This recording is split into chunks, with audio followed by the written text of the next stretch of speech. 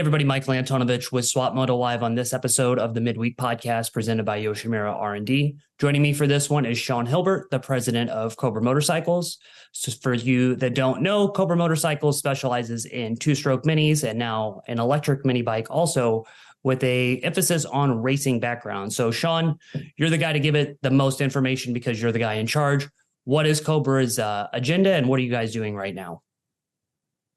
So to put it real bluntly, our agenda is to design and manufacture, distribute, market the finest youth competition motorcycles on the planet. And we've got almost a 30-year track record of doing just that. Well, you've been in charge of the company since 2003. Yep. Came into it from a really good automotive engineering background. And for people that are watching this, they know that Bud started it in Ohio for his kids to have these really competitive mini cycles. So for everyone else, though, what is the full 30-year backstory of Cobra Motorcycles? Yeah, so you mentioned Bud Maimone. He's the founder of Cobra, super creative guy, just a kind of a savant when it came to not just motorcycles, but all kinds of things. His kid raced at a very high level, Brent Maimone. And in the early 90s, they started pursuing the national championship in the 50 class. And at that time, Loretta Lynn's was a thing. And that class was kind of weird. It was a mixture of some Italian mini bikes, Ital Jets and Moto Marinis, and then the Yamaha PW. And I think it was 1993. Brent was leading the third moto, about ready to win a national championship. And I think he was on a Moto Marini at the time, and the ignition system quit, and he lost. He lost his chance to win the title. And on the way out of the ranch that summer, Bud was, thinking, all right, what am I going to do here? I'm going to call Yamaha and see if they're willing to step up their game and make a competitive, race-ready 50cc mini. And they didn't want anything to do with that. He talked to the Italian manufacturers. Hey, I've got a list of things here that I'd like you guys to fix. There's little interest in that. And so he basically threw his arms up and said, you know what, I'm just going to do it myself. Okay. So then I think that is probably the most impressive thing about it. This one guy with the machinist background is just ready to take on the entire mini cycle contingent at the time. Because like you said, the Italians with the European bikes that would come over here and then that YZ, I mean, that's all it was there for a while. There was nobody that was making this. And then Bud's time and development on that first bike and what went into it. I read a story today about the background just to get the approved 50 bikes that were there and just learning to build a motorcycle from scratch. It's pretty remarkable what he did as just a machinist with a racer of a son. Yep. Pretty remarkable. He used a lot of, kind of existing components. He found an engine from Italy that he ended up modifying quite a bit. The chassis was pretty much his. The plastic was a little bit his, but mostly from a company called Malaguti. Wheels were purchased. He basically did what he had to do to create a bike that was ready to go racing with. And all the other bikes were essentially recreation models that the parents had to, make work. And so he came to the track in 1994 with a bike that was well superior of the competition. And he learned about homologation. He learned what he had to do to homologate. It was 50 units at the time. It's more than that now, but it was 50 units at the time. And he thought he had all his bases covered. Brent won the championship that first year. And then kind of all hell broke loose. Parents protested. The AMA wasn't sure that was the right thing. The Coombs family wasn't sure that was the right thing to do. And they ended up taking the title away from Brent. And it was months. Bud had to, produce paperwork. He had to produce invoices for buying enough parts. I still remember seeing an invoice from Bill's Pipes that he produced, or he bought 55 or 60 pipes or something like that, enough over the homologation number to convince the powers that be that it was legit. And a couple months later, the title got handed back to Brent. Dave Coombs Sr. ended up driving from West Virginia up to Youngstown, Ohio, to personally apologize to Bud. And the rest is history. The Yamaha class was separated off. So the shaft drive class, which has been there since the beginning, is now its own class. And the 50cc 7 to 8 class was born, made official. Cobra was the first entry. And then hot on its heels, KTM came out with a bike. And then literally within about 7 or 8 years, there was, I think, 9 different brands that were vying for a spot on the starting gate at Loretta Lynn's. As a lifelong race fan, especially to grow up in racing and see it all, it's always, especially now as an adult too, it's mind blowing to see the competitiveness of some families, like when they know that their kid's pretty good or they're very interested in it, and the lengths that they'll go through. So I know that that's there for so many families that show up to Loretta's or qualifiers or just local races. But it's always really cool to hear about, how one family can get an idea and bite onto it and then just make this whole new, category for mini cycle racing that so many other people have now latched onto as well. But then for them to stay in it rather than just kind of peter out when his kid gets too big or decides not to race, for you guys to then take it over in 2003, what was that transition like, and what has led to the growth over these last 20 years? Yeah, that's a good question. And by the way, that class that he created, it's now, depending on the year, it's now typically the third most popular class at Loretta Lynn's. There's a couple of C class, like 250C is bigger. Maybe 250B is bigger, but they're within the top 3 classes in that whole Loretta Lynn's class structure. The number of entries in the 50cc senior class is right at the top of the heap, and it's amazing to see what the growth has done over the years in that class. But back to that point, then, sorry to interrupt. I think that class also, though, might be the most introductory class for like a grandparent or a mom that wants to see it, because when they see these kids in that category and they see what they're capable of and that they're pretty safe, everyone jokes about the bobblehead class, but when you see a gate full of little kids that are out there and they get through it safe and they look like they're having a great time, and you see all the memories that the families build, not only is it the biggest introduction to racing for the kid, but it's the whole family getting into it.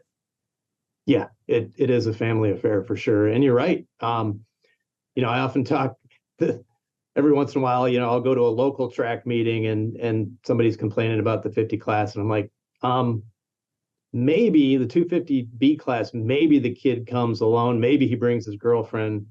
How many hot dogs do you want to sell? How many gate entries do you want to sell on a given weekend? Because you've got grandma and grandpa and brother and sister, mom and dad, racer. It's a big deal for the sport. It makes a big impact financially on the promoters and on just the entire sport in general. Mm-hmm. I think people that are watching this know, like, I have a little guy that's 1.5 years, so I know I'm like 4 years away from all the stuff that I'm going to do. I don't know if at that time, if I'm going to be changing as many clutches as some 50s go through, now to make him good. But like you said, just the demo that goes along with it. That is a whole product line for replacement parts, for new gear, for specialty sizes. People know how fast kids go through tennis shoes. To see how much they go through boots and helmets in a year has got to be pretty wild too. Yeah, they grow out of helmets, boots, and bikes. Unfortunately, they grow out of bikes. That's our customer base turns over every few years, as you pointed out. So it's tough. It's tough from a marketing standpoint, from a brand management standpoint, to realize that a lot of the families that come into the sport, it's, I don't know the number, but I wouldn't be surprised if it were 50% of the families that come in motocross didn't have any prior motocross experience. The kid, the kid and his dad or the kid and his mom were watching NBC Sports on Saturday afternoon, or they see the X Games or something gets the whole ball rolling. And there it goes. And it's amazing, even at the very top level of the sport. Riders like, racers like Adam Cianciarulo. He saw a supercross. Adam saw supercross on TV when he was 5 years old. Dad, I want to do that. Mm-hmm. And Dad had no idea what motocross was. We've got families in the sport right now in the same boat. And it always amazes me to learn how few of those folks, how few of the parents actually raced or were even riders when they were younger. So it's a big job that we have to introduce these families to the sport, to make it a welcoming environment, and to basically create, customers for the rest of the industry for many, many years to come. So after this year's Loretta Lynn's incident where it got so muddy and they were running the 50s at the end of the day, yeah, and doing what they had to do. I know everybody had a little bit of skin in the game, some people more than others, and a That lot of was money on the awesome. line. That was awesome, by the way, what MX Sports pulled out. Mm-hmm. The parents wanted it badly. I don't know if they knew exactly what they were going to get themselves into Yeah. when they were asking for all three motos, but boy, they pulled that rabbit out of the hat for sure this year. I hold what they did in high regard, getting all the races in.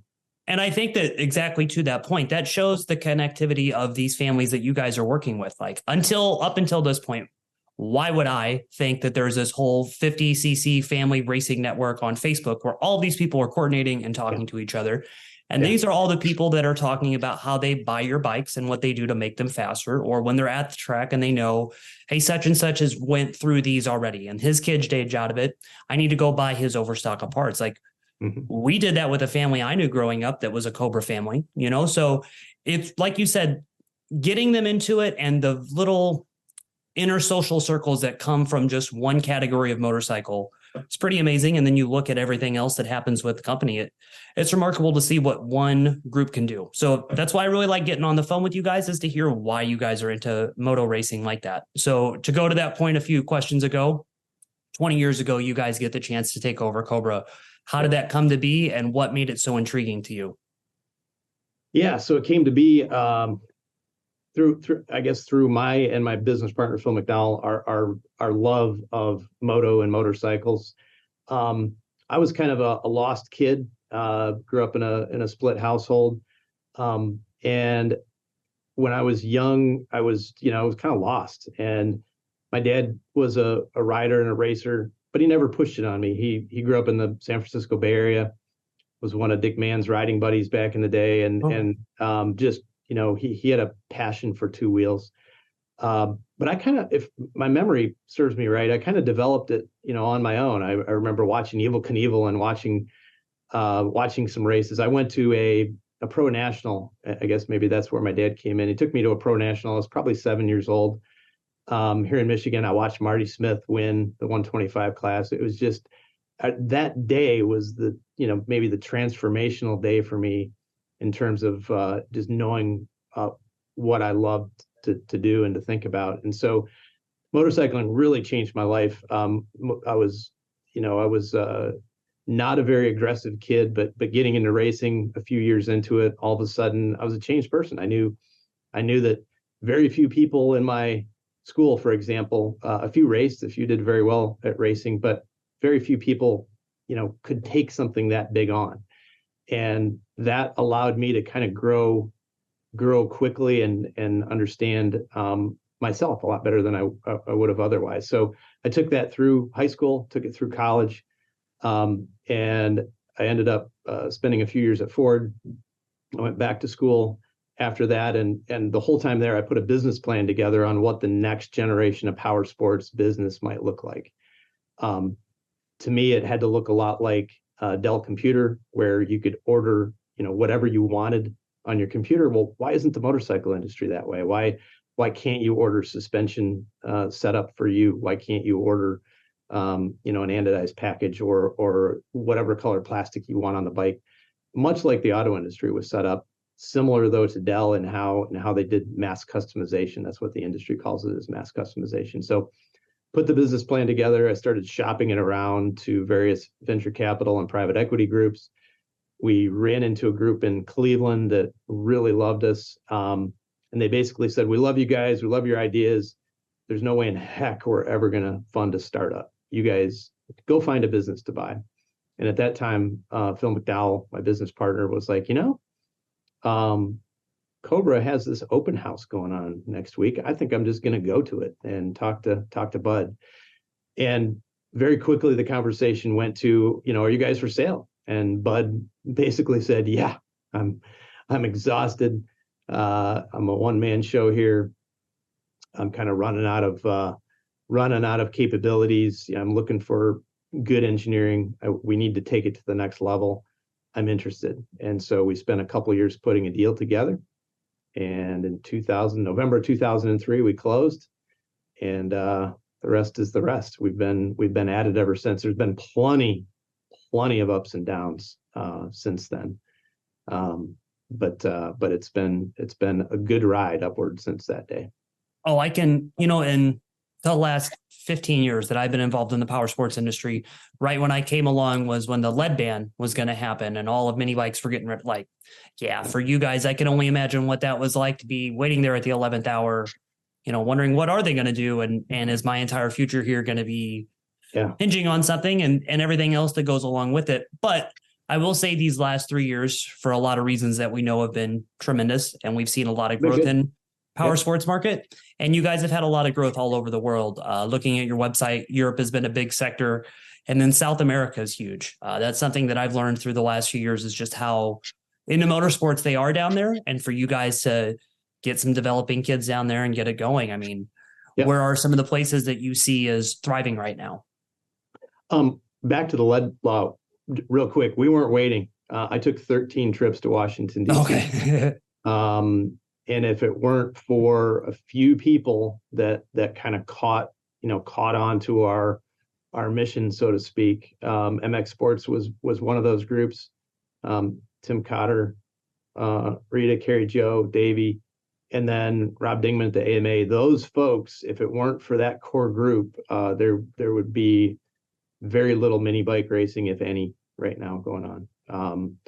The legislation was horrifically bad, and motorcycling was the only market segment not to be basically granted an exemption, and that was because several of us went to Washington D.C. many times. Even Amy Ritchie from Redbud joined one time just to kind of help out, do whatever we could do to make sure that we still had a sport and an industry left. But that said, you're right. The last 3 years have been pretty darn good.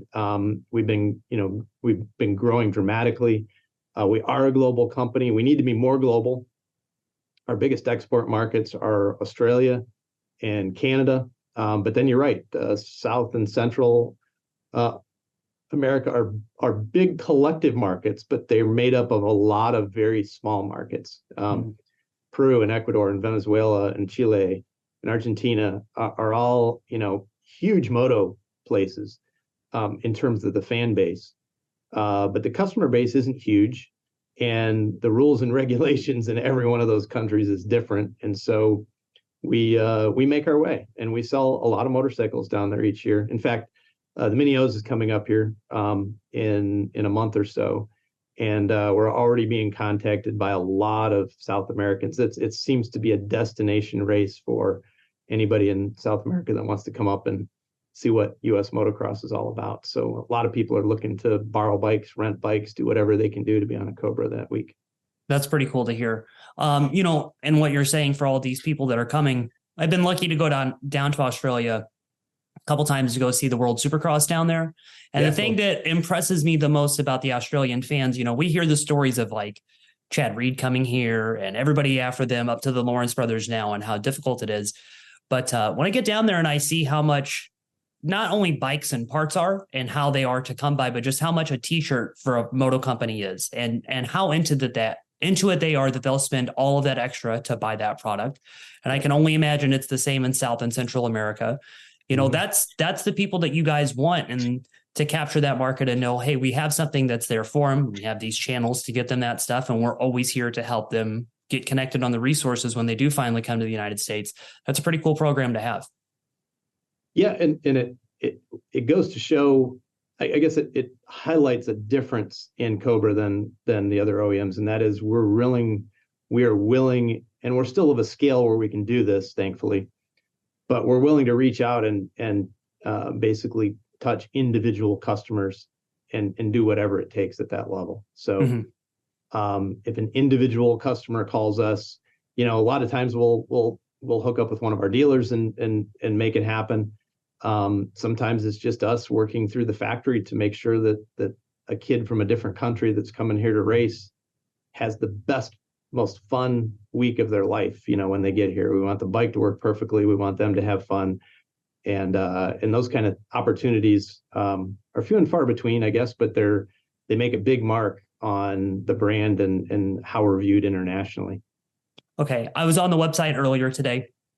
and I was playing around on the dealer locator. So you guys have hundreds within the United States and, dozens more around the world. But how is that dynamic to build with them? Because the market plan that go with, the business plan that you come up with to custom make motorcycles is great in its own way. And you have all these people that are supporting it. But do you have the same challenges that you have with dealers of, well, this guy's only going to be interested in it for maybe 10 or 12 years while his kids are into it? Or is it pretty easy that once they're into it for life? So our dealer network is changing dramatically, or has changed dramatically over the past, I would say, 5 years in particular. We have this saying that used to be a kind of a harsh reality, but it was a reality nonetheless, that we had regular dealers and then we had daddy dealers, and you kind of nailed it there. The daddy dealers are in it for a few years and then they're out. And as we grow and as we become more sophisticated, our dealer base has shifted dramatically to a more sophisticated dealer as well. That said, the dealers that we perform the best with and perform the best with us are what I consider off-road boutique dealers. So they don't have 5 lines of motorcycle and side by side sitting there. I call them plate glass dealers, the dealers with all the plate glass in front of the thing, and you walk in and there's 3 salesmen milling around, and there's a traditional service department, and we do very poorly in that model of dealer. Old school. If I think of when I was a kid, the Will Smith Mako in LA, and some of these places that were truly off-road boutiques, they still exist, believe it or not. There are still dealers out there that I say have a small footprint. They have small brick and mortar presence, and they have a big trailer that they go to the race with every weekend. And those are the dealers that we excel at, and they excel with us. The amount of bikes that we sell through some of these guys are staggering, and we wouldn't be there. We wouldn't be as successful as we are today if we only had a traditional dealer body to sell through. Okay, so then I really like going back to the business plan that you came up with on following the Dell model and making it custom to everything rather than getting a bike stock and then going through all this part list of I want this, this, and this. We joke about now because the factory editions are so popular, and that's kind of the same thing, but it's different. But Beta is doing a really cool job because they do the same thing for all their full-size bikes. And, I think that's the ultimate racer wish, is that I could just build this, and this, because I know that I've done it on like dream gear sets or things that I want to. So with that, like, what are families learning, and what are some of the offerings that you guys have? Because there's so much to get into on pipes, suspension, handlebars, this, and this. Yeah. So it's interesting. We have 2 different markets that we deal with right now. We have the market for, I would call the 50cc class of bikes, right? That's our senior level bike, our junior level bike, some variants that we have on those 2 bikes, and then even our new e-bike. Those classes are considered, and they're really the only classes in all of motocross at both the national level and the amateur level, and that's the key distinction, where it's limited rules only. So there's a lot of barriers to throwing on a different pipe or modifying the cylinder or doing anything like that. You can't do that. So that's a very different marketplace for us. And what we've learned over the years is that our customer, the customer that is, the wide open family that is, motocross to the core, they want to buy the bike that's fully adorned with everything right from the get-go. And when we launched our factory, what we call our Factory Works Edition, it's not just a factory edition, it's a Factory Works Edition. Okay. That's a joke. When we launched that bike a few years ago, we thought, the take rate on it is going to be maybe 25%, maybe 30%. The take rate on it is like 95%. And really? And so what we learned is that all of our customers want everything. They want it decked out to the full extent. And that works in the 50 class because that bike is that they basically have to race it, except for maybe tailor fitting suspension to their needs. They're going to race the bike right off the showroom floor. 65 class is different. That yes, you do have limited class rules at the nationals and at Loretta Lynn's, but every single local track around the country on any given Saturday or Sunday is running. Just run what you brung, right? As long as it's 65 cc's, you're legal, you can go. And we're trying to learn actually in that marketplace what the customers may want in terms of personalization and customization. Okay, I'm in complete agreement with you on those parents that want to buy everything for their kid, because I always thought that was a joke. Like, I know my mom and dad took care of me, but then when I had my guy and it was time to buy him his first Strider, I only wanted the factory edition Strider that had the number plate and the crossbar and all that. And I was like, okay, so I get it. So to hear that it's a 95% take rate on this little factory works edition 50, it's very cool to hear. And like, people should know that for sure. Yep. Okay.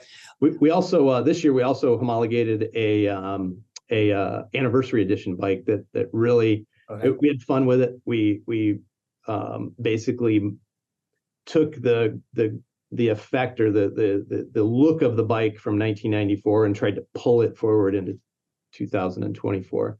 And I think it turned out really beautiful. We used all the old logos, we used the old color schemes, and even right down to how the number plates look. And it turned out beautiful. It's a fun bike, and we're selling plenty of those too. Okay, that's a good. I kind of transition back to this next question that I have, because you bring in the 1994 Bud getting thing going, and like you mentioned, finding component suppliers along the way.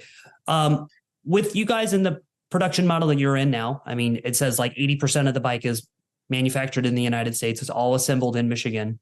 Yep. But how do you find these partners as a component supplier that want to make mini bike wheels or mini bike radiators or handlebars? How do you find that? What do they see of the market? And then how do you maintain that relationship for 20, 30 years?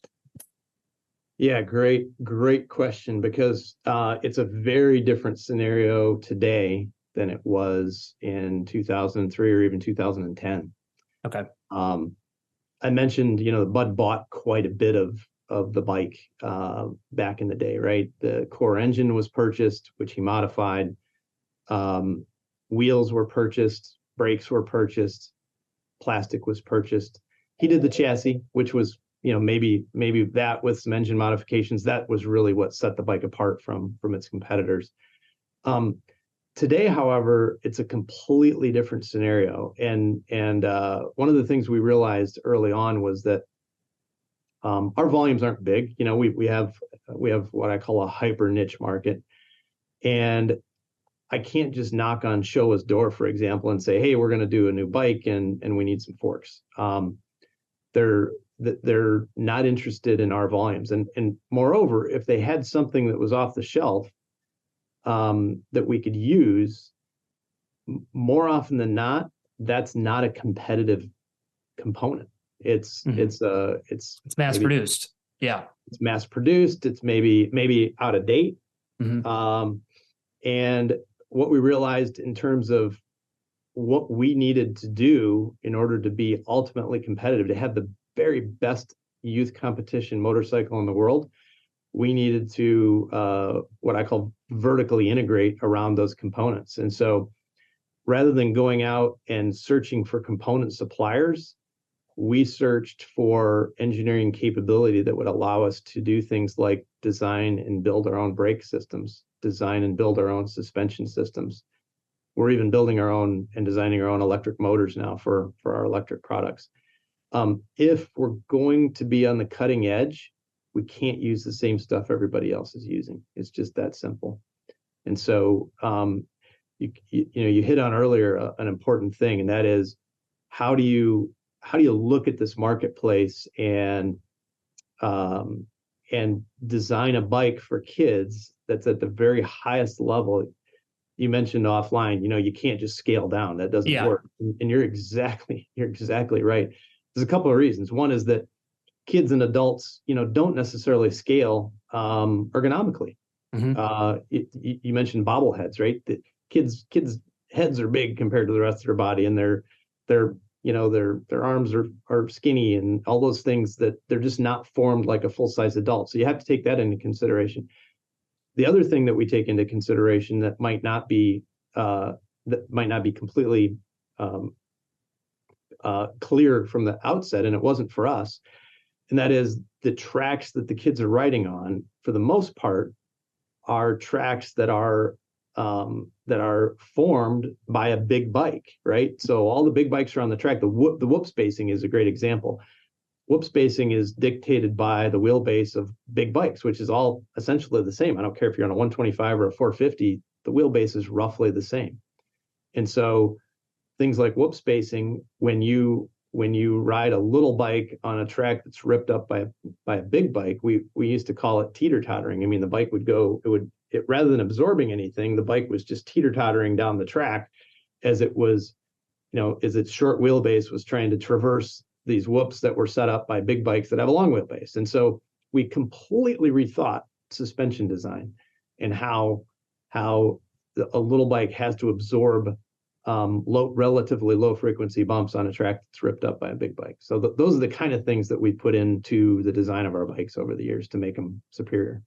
So like you said, vertically integrating everything and to the suspension on how bikes work. I mean, this fully works in line with a guy like you that has an automotive engineering background and the education that you have, and all of the other people that work at Cobra to do that, because now you guys, A, you get a whole problem that you get to take on. What a fun challenge. And B, you get to make all the resources in-house to tackle it, rather than supply and demand, try to figure out who's going to do this. Can this work? How far can we change something that somebody else is making? I mean, I think that's unbelievable. And to keep doing it just as a machine shop, I mean, I think that just shows what you guys still are at the core, because you have a lot of projects on the plate, but to always like, oh yeah, we could do this. We could make this better by taking this project on. I mean, that's the full racer dream right there, is to do it all in one stop. We have, over the years, we've added just tremendous capability. Not only do we have some of the best power sports engineers, technicians, designers in the entire planet here. Granted, we're, for now anyway, we're focused on little bikes, but these guys and gals are incredible. And not only do we have that, but we've built over the years capabilities. You mentioned machine shop. So we have a large machine shop here of all kinds of different CNC equipment that we use to manufacture our products. We have a CNC department that's just focused on tooling and prototyping. And then we've invested millions of dollars into what's called additive manufacturing, or in the past it was called 3D printing. I guess it still is in some circles. But we create parts out of metal and plastic that require no tooling. That we print essentially. And not just for prototyping, but we do that for tooling. We do it for some production parts, especially when we need to get a product to market very quickly. Our new electric bike has several parts that are printed, and not with your hobby level 3D printer, but with literally $500,000 machines that the part looks like an injection molded part when you bolt it on the bike. And that's not going to be the part that stays on the bike forever. We'll make a tool, we'll make an injection mold, for example, to replace that more expensive printed part. But that gets us to market that much faster. And it also allows us to learn from the marketplace. Hey, the rider's boot's catching on that corner a little bit. Let's change it, and we can do that. We can take a few bites at that apple before we actually spend the big money in tooling to make the injection molded part. So there's so many things we're doing and so many capabilities that we've added over the past decade that allow us to move really fast, really creatively. And that's really our core advantage over our competition.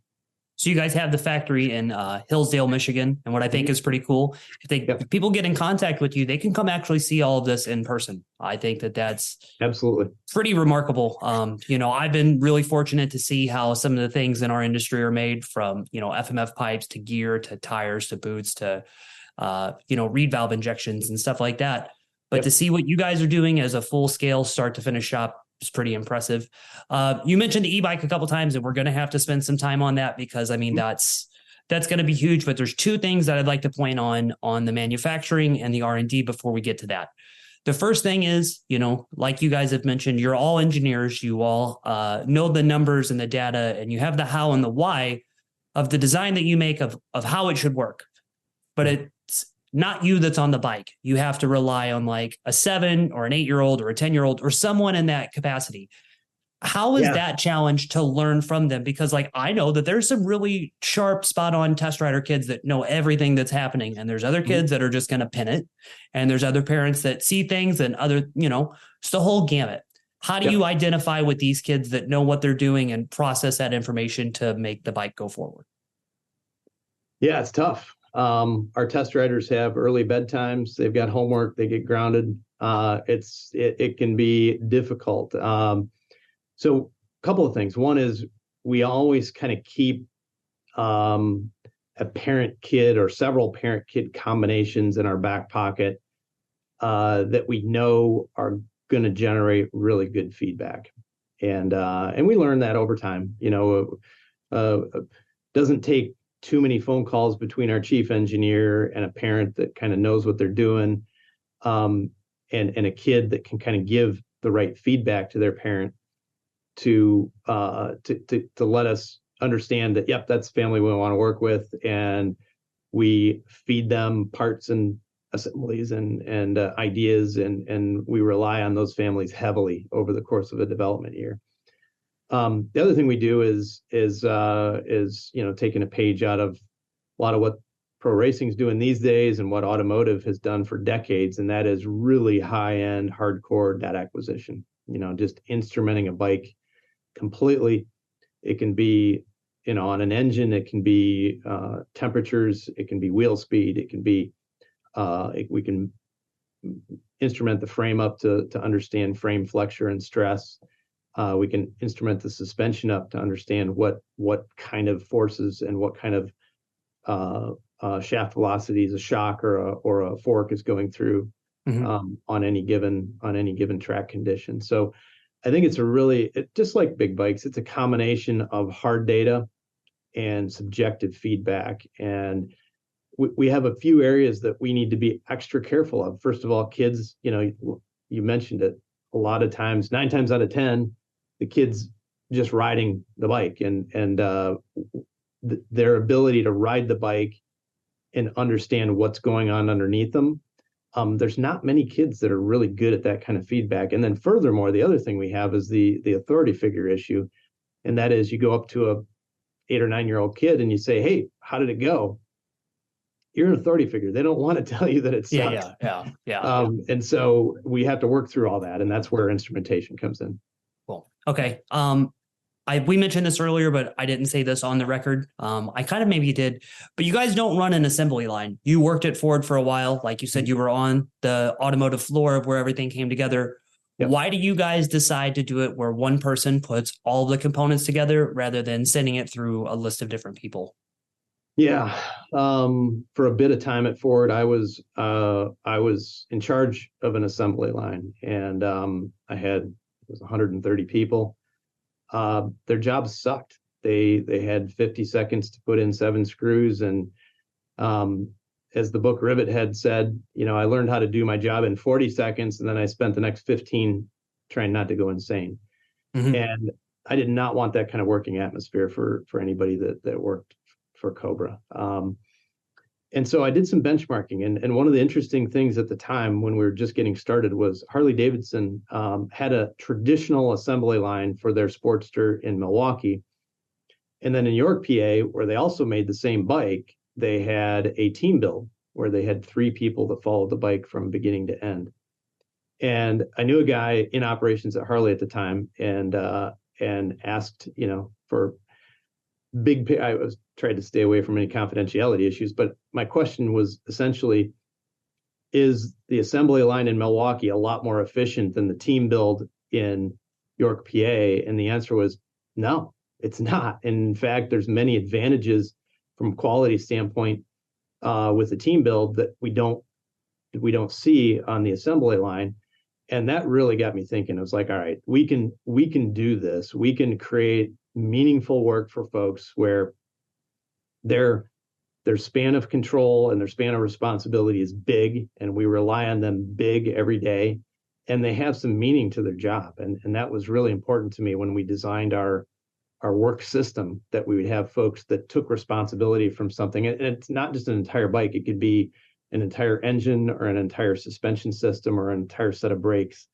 They're not involved just in one or two pieces of the operation, but they're involved, end to end in something. And that's super critical from my perspective, because I lived the alternative, which just was not humane work as far as I was concerned. I like that. I like that a lot. I think that that's what's cool to hear about, the more that I read a lot about the company over the weekend, like I said, but then to hear it straight from you and see what your experience is and what you take from big business and you scale it down to what you guys are doing and you make it work for you. I mean, that's the dream. And then to have, you guys have a rad looking little test track that's right there in Michigan. It looks like an awesome little place. You guys I think I have to make a trip to come up and see it either around the Detroit Supercross and take that tour, or maybe just make the drive up, because I want to see this stuff. It's just, that's a treat that you guys have it open like that, and the how and the why. So we got about 10 minutes left. And I think that this is like probably the biggest topic, and save it for last, is the e-bike. I've been a pretty big proponent of them for a while. I had an Alta for quite some time. I thought that thing was great. I rode the Stark a few weeks ago. It's just as much fun. The things that the electric motocross bikes have done for me, I've talked about all the time. They made me a better rider in a lot of ways, and they took a lot of challenging things out that when I did get back on my YZ 252 stroke, I could do those better. You guys know that the e-demand is coming. All of the perks of like, hey, if a family has a little backyard track in their neighborhood, they can ride there. But what is it about e-bikes right now for people? There's still going to be people that are skeptics, but for you as a guy that's making this happen, like, what's it like, and what's the mission statement? Yeah, the mission statement for us on the e-bike, it's maybe twofold. On the customer side, we want to introduce this sport to a whole group of people that might not have been comfortable jumping on an IC engine bike. Maybe kids, coming off a Strider or a Stasic, families that are maybe more suburban than they are rural, and they just don't know if they can take that next step and go racing or not. But guess what? We kind of have a decent sized backyard. We're not going to piss the neighbors off.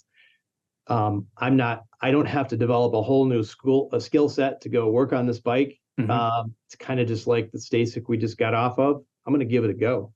Yep. And so our goal with the e-bikes from a customer standpoint is grow the market, make a very comfortable landing spot for families that may or may not have been willing to take the full dive into the moto world otherwise, and make it easy. Just make it easy to maintain, make it easy to go practice on, make it easy to have fun. And so that's why I think the electrification thing has a more firm footing in the mini bike market than it actually does in the Alta or Stark world. There's good reasons there too, but I think there's a lot of reasons. And another big one is the ability of parents to meter out performance a little bit at a time. I was one of the first experiences I had with Cobra was family we knew in Michigan here was, hey, we're gonna get a Cobra for Junior. He's just riding the wheels off this PW right now.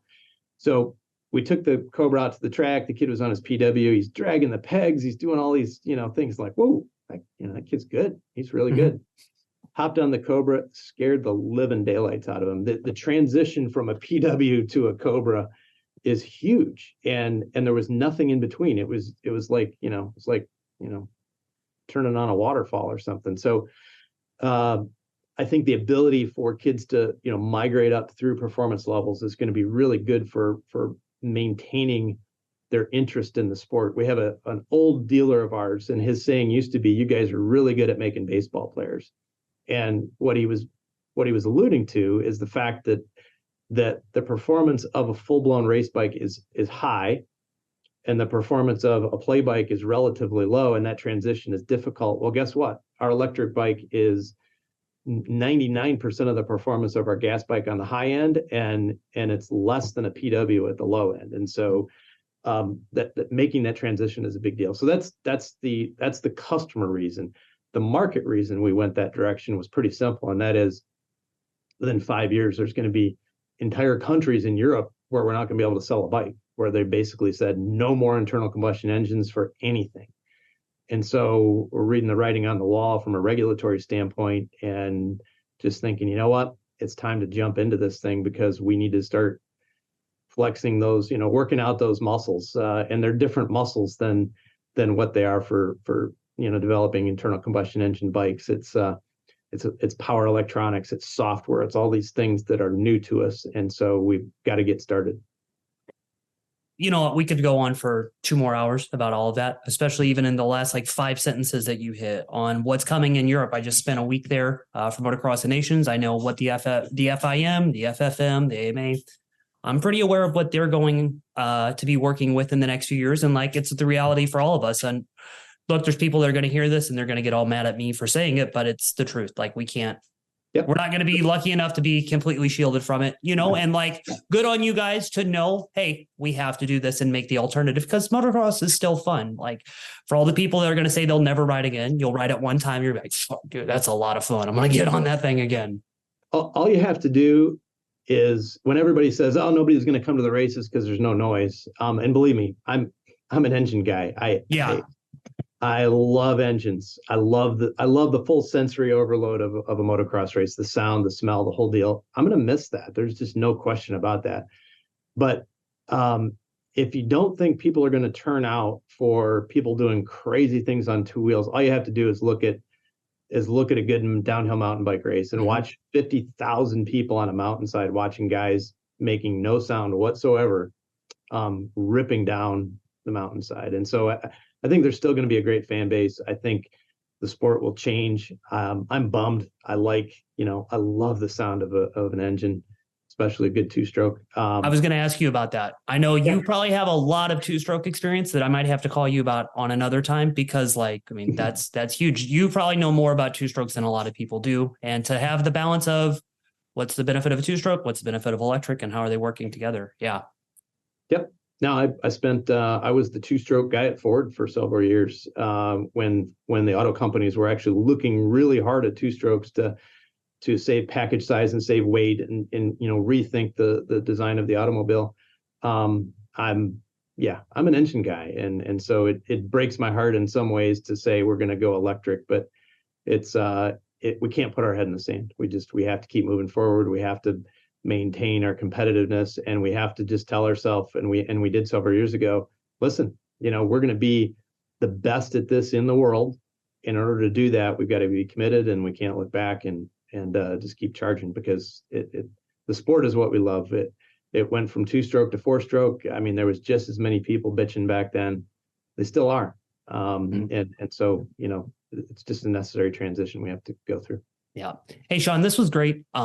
I have so much more that I want to talk to you about, and like I said, I'm going to have to come up to Michigan or get you on the phone again, because this 45 minutes has flown by and I don't want to keep you for too long, but I will. Yeah. But for people that, want to find out more information, how can they get in touch with you guys, or a dealer or somebody at the track that is a Cobra rep? Yep. CobraMoto.com. You can find a dealer. There's a good dealer locator right on there. Cobra Motorcycles on Instagram. You can find me on LinkedIn, Cobra Moto on LinkedIn.